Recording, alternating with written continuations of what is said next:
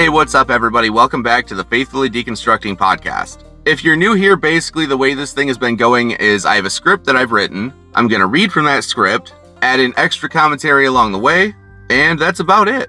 So let's go ahead and dive right into this thing. Now this is one that was voted on my TikTok. I put out either Jim Jones or Flat Earth as it relates to Christianity, and it was pretty close, but it came down to Flat Earth. Now I will do an episode on Jim Jones in the future, but for now, let's dive right into this Flat Earth thing. And to properly dive into it, I want to start by defining exactly what Flat Earth is for those who might not know. Flat Earth is essentially just an archaic and scientifically disproven conception of the Earth's shape as a plane or a disc. So it really is as simple as it sounds, it's literally a flat Earth. There were several ancient cultures that subscribed to the Flat Earth theory, including Greece until the Classical period, the Bronze and Iron Age civilizations of the Near East until the Hellenistic period, and China until the 17th century. Now, if we want to skip ahead to the modern era, the pseudoscientific belief in a flat Earth originated with the English writer Samuel, and I hope I'm pronouncing this last name right, Rowbotham, and his 1849 pamphlet, Zetetic Astronomy. Now, in 1893, Lady Elizabeth Blount established the Universal Zetetic Society. Their purpose was to publish journals on the flat Earth, and they really helped push this thing out to more and more people. Now in 1956, a man named Samuel Shenton set up the International Flat Earth Research Society, or IFRS, but it's better known today as just the Flat Earth Society. It was set up in Dover, England as a direct descendant of the Universal Zetetic Society. It's kind of a tongue twister. Now, in the internet era, the availability of communications technology and social media like YouTube, Facebook, and Twitter have made it a lot easier for individuals, famous or not, to spread disinformation and attract others to the erroneous ideas, including that of the flat Earth. Now, in order to maintain belief in the face of overwhelming scrutiny, including a lot of publicly available evidence that was acquired in the space age, modern flat earthers generally embrace some sort of conspiracy theory out of the necessity of explaining why major institutions such as, governments, media outlets, schools, scientists, and airlines all assert that the world is a sphere. They tend not to trust observations that they have not made themselves, and honestly, they often disagree with each other. I mean, if you know anything about flat Earth, I'm sure somewhere online you've ran across a picture telling you not to trust NASA, or telling you that all of the photos that NASA has taken of the Earth are fake. And if you haven't run across that stuff, I promise you it's absolutely as ridiculous as it sounds. But with that long-winded explanation over, I kinda want to connect flat Earth theory to Christianity now, which is the main point of this episode. And like young Earth creationism, for example, or the belief that dinosaurs lived alongside man, to believe in the flat Earth, you really do have to suspend your belief in reality as we know it. So where do flat Earth theory and Christianity intersect? Well, my first example, and probably honestly the best one among flat Earth Christians, is the four corners reference in the Bible. Ezekiel chapter 7 verse 2 states this: "Also thou son of man, thus saith the Lord God unto the land of Israel, the end is come upon the four corners of the land." Isaiah chapter 11 verse 12 reads as this: "And he shall set up an ensign for the nations, and shall assemble the outcasts of Israel, and gather together the dispersed of Judah from the four corners of the earth." Revelation chapter 7 verse 1 reads, "And after these things I saw the four angels standing on the four corners of the earth, holding the four winds of the earth, that the wind should not blow on the earth, nor on the sea, nor on any tree." Isaiah chapter 40 verse 22, just for reference, and I'm thinking this is one they probably ignore, reads as follows: "It is he that sitteth upon the circle of the earth, and the inhabitants thereof are as grasshoppers, that stretcheth out the heavens as a curtain, and spreadeth them out as a tent to dwell in." So, do the four corners referenced in the Bible indicate the earth is flat and apparently a square as well? Honestly, in short, no. Of course they don't. The phrase four corners of the earth has been widely used in various languages, and it always ends up meaning the same thing. It's used to indicate the farthest points on the earth from the perspective of the writer or a great distance, not literal corners. And honestly, what's funny about reading into the four corners theory as well is that it disagrees with what flat earthers who use it actually believe. Flat earthers believe the earth is generally round and sitting underneath a dome, not a square. And in order to believe the four corners idea as a literal statement, you would have to believe the earth was a square. Of course, also like many things in the Bible, there are multiple ways to interpret scripture, and so many people do interpret it differently that it may as well be a choose-your-own-adventure book, because that's honestly how people treat it. Okay, so the four corners idea is obviously rubbish. I mean, honestly, you know what, don't get me wrong, all of them are. But we do have to look at what's next. Well, how about a reference to a verse which says ends of the earth? Similar to the four corners idea, this is just another part of the choose your own adventure book called the Bible. Daniel chapter 4 verses 10 through 11 read as follows. These are the visions I saw while lying in bed. I looked, and there before me stood a tree in the middle of the land. Its height was enormous. The tree grew large and strong, and it touched the sky. It was visible to the ends of the earth. The idea here, of course, is that a tree can be so tall, or this particular tree was so tall, that you could actually see the ends of the earth from it. And you know, this is where I say context matters, because this verse is actually talking about a dream that Nebuchadnezzar had, and as we all know, or at least I hope we all know, dreams are not reality. So with those two examples out of the Bible out of the way, I want to take you guys on a little mental trip. Close your eyes and imagine you're riding out to sea around Antarctica. There you are, just cruising along, and all of a sudden, off in the distance, you see what appears to be some kind of small mountain range made completely out of ice. As you draw closer to it, it appears to be something like 150 feet tall, and it stretches as far as the eye can physically see. Now, although that height is only about half of the height of the Statue of Liberty, it's impressive in its overall length. Even more impressive, though, is that it seems to be holding in all of the Earth's water from falling off the edge. Now, just beyond that ice wall, you can make out the reflection of what seems to be some kind of clear, glass-like dome that comes down just on the other side of it.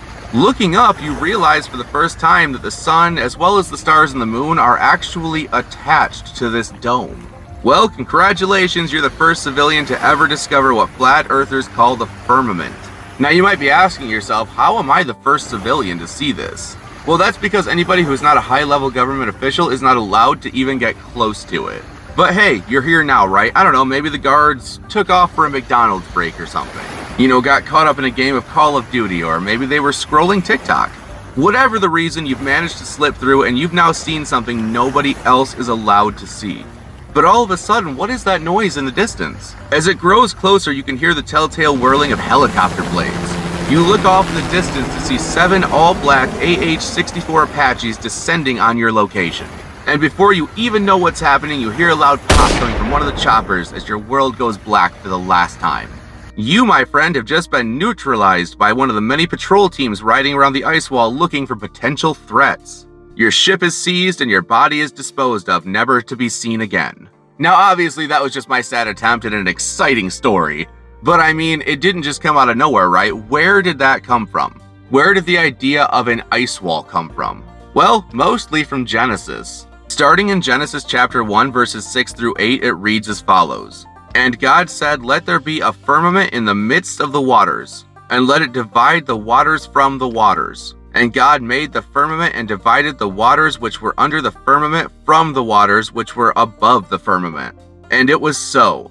And God called the firmament heaven, and the evening and the morning were the second day. Now, let's skip to Genesis chapter 1, verses 14 through 17. And God said, let there be lights in the firmament of the heaven to divide the day from the night, and let them be for signs, and for seasons, and for days, and for years.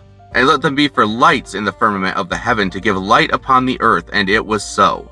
And God made 2 great lights, the greater light to rule the day, and the lesser light to rule the night. And he made stars as well. And God set them in the firmament of the heaven to give light upon the earth. Now, probably among the biggest parts here is the last part, verse 17, which says God placed the stars in the firmament of the heaven. They see this as proof that God placed the stars in a dome-like structure above the earth. Now, obviously, all of us who live in reality know there is no dome above the earth. But flat earthers aren't so convinced. They believe that NASA only exists to hide the truth and that those different missions and photos were all faked. Again, though, they aren't really living in reality. And those are some of the biggest connections between flat earth theory and Christianity.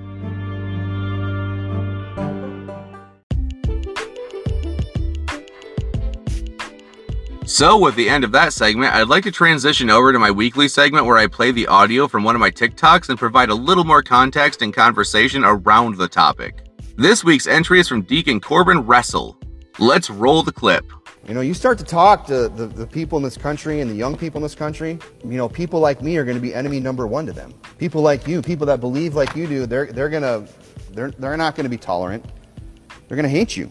Let's just sit and enjoy the hypocrisy of him complaining about being hated while saying things like this. So go ahead and hate me, but at least I have the integrity to say, yeah, I hate people. He's complaining about being hated while saying that he hates people.